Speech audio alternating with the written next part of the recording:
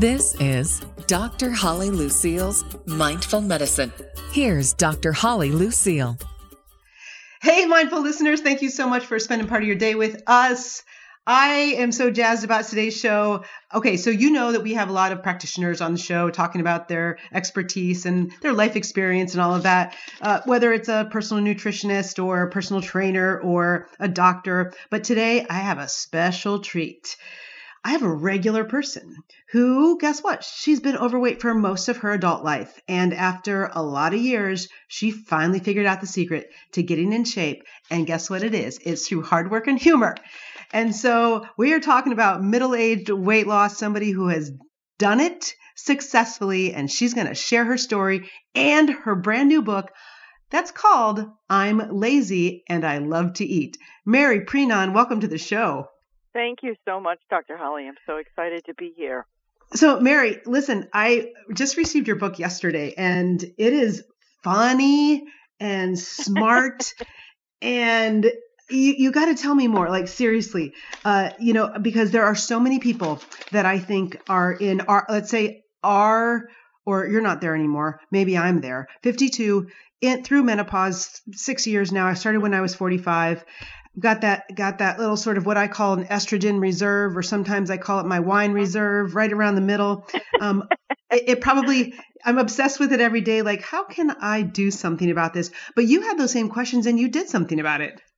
Well, it took me a darn long time, but 19 years, in fact. I actually started writing the book, just taking notes in 1998 because Wow. I had gotten to, I want to say, at one point I stopped weighing myself, but I estimate I was about 210 pounds. Now, I'm 5'8", so I could get away with it a little bit because I was taller, but it was, just the story of our lives, like stressful jobs and things going on in our lives, in our family, at work. And I tried for years, and I kept yo-yoing the same 20 pounds year after year after year. Sure. And then you get frustrated, and then you start eating again. And what finally happened for me is I finally found a gym that I actually liked going to. It took me years to find the right place, but it was actually a local hospital, which is right up the street from me. And they have a very small gym, and the people were nice. They were friendly. It was something different than I had ever experienced before. And I'm 61 now, and I'm one of the youngest people at the gym, so I really love it. I really loved going in there and not seeing some, skinny 19-year-old running around in a designer suit and saying, wow, I really fit in here. This is great. Yeah. So that's what kind of got me started. And the people, were very friendly. The people in the classes were friendly. And once you start getting, some type of movement in, then, it's going to sink in that you don't want to ruin all the hard work that you just did. So maybe I'm not going to eat that piece of pizza. Maybe I'm going to have a grilled chicken salad instead. And you start to think differently because now you're feeling good and you're feeling like, wow, I accomplished something. So, it took me a long time to figure this out, but, better late than never, yeah. right? Well, absolutely. So you lost 50 pounds in those 19 years and you've kept it off and you're fit at 61. And I think so many people have so much trouble losing weight, especially, here's the deal. For me, I have figured out that for women, this is women especially, even though this I do believe is an equal opportunity issue. If you've ever gone to a high school reunion, Mm-hmm. men have it. Mm-hmm. Men have it too. Men have the issue too. You're like, whoa. Oh, yeah. Okay. So, but I think it's a perfect storm, right? So we have age-related loss of muscle mass. We've got age-related decline in hormones, and these are all normal things. And I do believe that we have age-related decreased sensitivity to insulin, which means that we don't process those wonderful refined carbohydrates that are so, prolific in our standard American diet. And so this perfect storm happens and it is there and people are upset about it. And so many people have trouble losing weight. What were your biggest challenges? Well, the biggest challenge for me was just kind of getting into a exercise regimen. It's like many of us would join a gym with high hopes, and you go in there, and maybe you go for a week and then you don't like it. And what I said in the book, which was very true, is I felt like a before in a sea of afters. Like I was the before picture, and I was right. like, boy, I really don't fit in here. But what helped me also was realizing looking at labels and realizing the sodium content in a lot of foods, because once I combined, a low sodium diet with the exercising, I really started to see a difference. And I say in the book too, I have occasional AFib, atrial fibrillation, which is an irregular heartbeat. And, I went to the cardiologist and he said, well, you got to watch your salt. And I never realized, you're grocery shopping and you look at the labels and you're like, oh my gosh, this has 1,100 milligrams of sodium. This is not good, because the average person is supposed to have only 1,500 to, right. 2,000 a day. And so I really started watching my sodium intake. And there's a great app that you can get. It's absolutely free. It's called MyFitnessPal. And you can download it on your phone. And it will track everything. It tracks your calories. It tracks your vitamins, your sodium, your carbs. And it's free, So that Yay. really helps. We love free, Well, and I think also, it's important to track because, I actually just got off a show where we talked about mindful eating, and to be mindful, I think there is a book that I saw. It's called You Bite It, You Write It. And then I expanded on that in my practice, and it's like, you bite it, you write it, you cite it, meaning the next day you take off all your clothes and you stand in the mirror, and then you have to cite what you read or what you ate. The day before, ate and drank the day before. That could be very scary. Well, it has really woken some people up to be more mindful, because so the tracking is great, the free is great, but that's wonderful. Yeah, and because with your AFib, of course, that was an added challenge, and people have challenges all the time. What was your defining moment when you finally? I mean, you struggled with this for so long. You now are fit. You're 61. You've got this great book, I'm Lazy and I Love to Eat, which is really quite full of great tidbits for folks that just want to be healthy, but don't have to, go crazy and be regimented and so regimented that they are forced almost emotionally to overeat because they can't take it anymore. Right. What was a defining moment for you when you finally got on that right path? Well, part of it was, and this is a very funny story. When I went to my cardiologist, he was a young man. He's in his mid-40s. And the first thing he said to me, and he wasn't being mean, he was just being a doctor. The first thing he said to me, he said, well, you're heavy, but you're not the heaviest person I've ever seen. And for the first time in my life, I was speechless. I was standing with my mouth open and thinking, you did not just tell me that I was fat. You did not just say that to me. And, at first I got really angry with him. And I didn't say anything. I thought, oh, yeah, well, I need to lose weight, blah, blah, blah. But then I actually thought about it, and I said, you know what? I needed to hear that, because no one would ever say that to me. None of my friends would say it, and people I didn't know wouldn't say it. And I needed to hear that. And once I heard that, I was like, wow, I really do need to do something about this. Now, it took me a while before I actually got to the right gym and started eating the right foods. But that kind of, I guess, was a defining moment in my life to say, okay, somebody else has noticed that I've put on a few pounds, So I think from there, I kind of really made an effort. And then, when I found the right gym, and then when I started watching the sodium and using MyFitnessPal, it all kind of clicked together. But it's a struggle. It's easy. It's difficult. Every day is a challenge for me. Sure, of course. And for a lot of people out there, and, a guest on another show had mentioned Edison, and that they're like, why did, you failed, 18 million times in trying to make a light bulb. And he's like, I've never failed. Mm-hmm. I've only figured out what hasn't worked yet.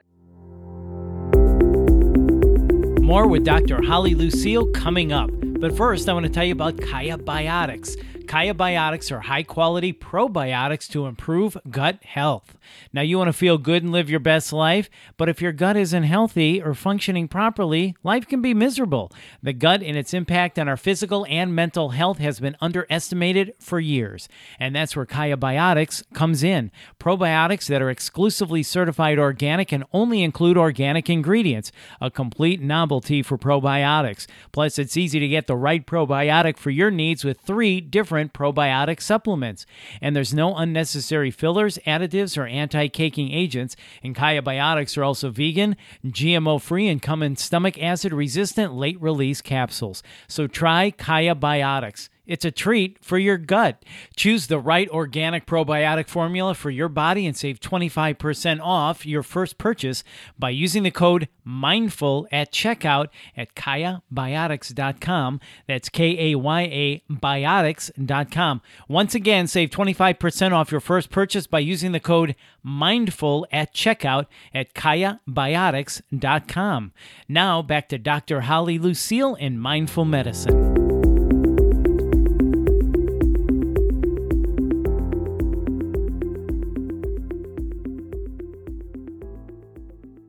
What about body image? Like for me, I live here in this lovely city of Los Angeles, and the billboards and the industry. People focus on body image all the time. How can you help them? How can we stop? Well, I mean, I talk about that in the book too, but people have to realize, number one, a lot of the things that you see in the magazine and on billboards are airbrushed. They're not real people. And number two, you know, it's important that we just, and it's easy for me to say now, but that we love ourselves the way that we are. Nobody's perfect. I said the only time you have a perfect body is when you're born, when you're an infant. Then you have a perfect body. After that, it's out the window. But you have to kind of look at yourself and say, okay, so I am, you know, I have a little extra, you know, tire around the belly. So my legs are jiggling a little bit. So what? You know, when you stop and think about it, and you say, you know what, that really doesn't matter in life, does it? And it doesn't. It doesn't. I mean, you're going for a goal. You're trying to get healthy, but why am I going to beat myself up about it? Let's be happy. Let's enjoy life. It's too short, and let's not get bogged down on all this craziness about, you know, this starlet or whoever is skinny, and you know, so what? So what? That's what works for me. You know. Yeah. So putting things in perspective. Okay. Completely got that. Absolutely. Yeah. All right. So let's talk about setbacks. I mean, because and certainly in my practice, well, you know, we've got best laid plans when we start out on a program, and food and diet is foundational, and getting to an ideal weight is also foundational. You know, during your journey and 19 years of it, now being successful, and of course you fight every day, how'd you cope with the setbacks? The setbacks are difficult. I mean, it's everything from just like a bad day at work to, you know, I had my dad had passed away, my best friend passed away, I had a cousin pass away. So every time different people deal with it in different way. I would eat. You know, I'm depressed, I'm going to eat, because you're looking for, you know, the comfort foods to make you feel better, but in the end, it really doesn't. You know, sometimes, you know, what I did in that chapter of the book is put in like funny stories that, you know, you can laugh at yourself. One setback was I was in a wedding. I said I was the world's oldest bridesmaid when I was 48, and I refused to get a larger size dress. I was fitted for a size 16. It was tight. They said, you need an 18. I said, absolutely not. I refuse. I'll be thin. Pause for laughter. So I tried the dress on and barely fit into it. And it was literally a squeeze. It was like there was a cobra around my waist. But, I mean, looking back, that's funny now. It was a setback, but it was funny. Even when it was happening, I was laughing. I'm like, oh, this is hysterical. Right. The only thing that saved me was a $20 shawl that I was able to put around my waist and my shoulders. Yes, I affectionately call that dressing your middle. I often, you know, have to dress my middle. You know, Yeah. being an athlete my entire life, I still have pretty defined and strong arms, and my legs are actually pretty. And then I'm like, God, this little piece of my body that happened, it's like, what? Sometimes I'm like, yes, I mean, there's a very special wardrobe for that. Yeah, and we're always going to have something that I'm sure, even like the fittest of athletes, they have something that they don't like about themselves. And that's kind of just like human nature. But I think if we, instead of, when you're dealing with the setbacks, instead of, getting into this whole depressive cycle where you're, crying and eating and crying and eating, stop and laugh, because there is humor in it. If you can laugh at yourself, then you can move on and say, oh, you know what? Okay, so what? I messed up. It's not that big of a deal. Let me just get back on that horse again and keep trying. Yeah. So I use humor a lot too. Yeah. I see that. Yeah. And that is, it's great. And it's such an endorphin rush when you can laugh, especially at yourself. And there's a bit of humility in it. And I think it does pave the path for success in anything that you're trying to do. So, you've mentioned, things that get in the way. And as you said, there's life, right? There's busy this, busy that. Sure. There's losses, your dad, your best friend, your cousin, and people, I hear this all the time. And I just, sometimes I sit back in my office chair and go, I probably want to cover up some of that pain too, with poor eating or, excessive eating or what have you. But when it comes to people being busy, because I think that's the biggest thing that I see in my practice, are people just are on fire busy. Like, I think we're sometimes way too busy, out of balance. What are some of your best healthy meal suggestions for them? Okay, well, I go for, as easy as possible. I work a full-time job. I work 9 to 5, and then every day I go to the gym. So it takes me an hour to get there, and then I'm there an hour. I don't get home till about 7:30, so I want something really easy. So I have really super easy suggestions in the book. Boil and bag rice, boil and bag vegetables. Or throw them in the microwave. I buy, the pre-cooked chickens a lot. I have a griller. I'll throw chicken or fish on the griller. Anything that can make your life easier. The bagged salads. You just bring that, tomatoes, throw it together. I can get my dinner together in like 10 minutes. I really, I'm eating before 8 o'clock. So I know that's not the most optimal time, but I'm not a morning person where I'm going to get to the gym at like 6 o'clock in the morning.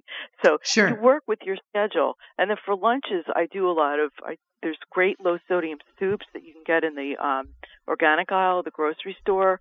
I do that. I do the bagged salads. I'm kind of spoiled because our office, there's a Whole Foods downstairs. So I'm a little spoiled because they have that wonderful salad bar. But yeah, anything, there's nothing wrong with making things easier. Sometimes I buy the pre-chopped vegetables. I have a wok, you can get shrimp, chicken, you just throw it in and you throw the vegetables in and you're eating, Low sodium sauces I'll do, sometimes olive oil, Sure. So it's all about setting yourself up for success, no matter who you are and where you live and where your office is. But it's that food prep. I think it makes all the difference in the world. And what I like to say to people is that's consistency. It's like, just do it every day and think about it. It's always do what you've always done. You're going to get what you've always gotten, right? And fail to plan to fail. So if you can just plan a little bit. Right. Just like you're saying, I think it's great. So, Mary, congratulations. You are a rock star. You are an idol to me. Thank you so much for sharing your wit, your humor, and your experience about taking off 50 pounds in the middle age, which is not very easy. And folks, if you want to know, it's not easy, but you know what? It's doable. So if you want to know, you know what? Actually, just grab this book.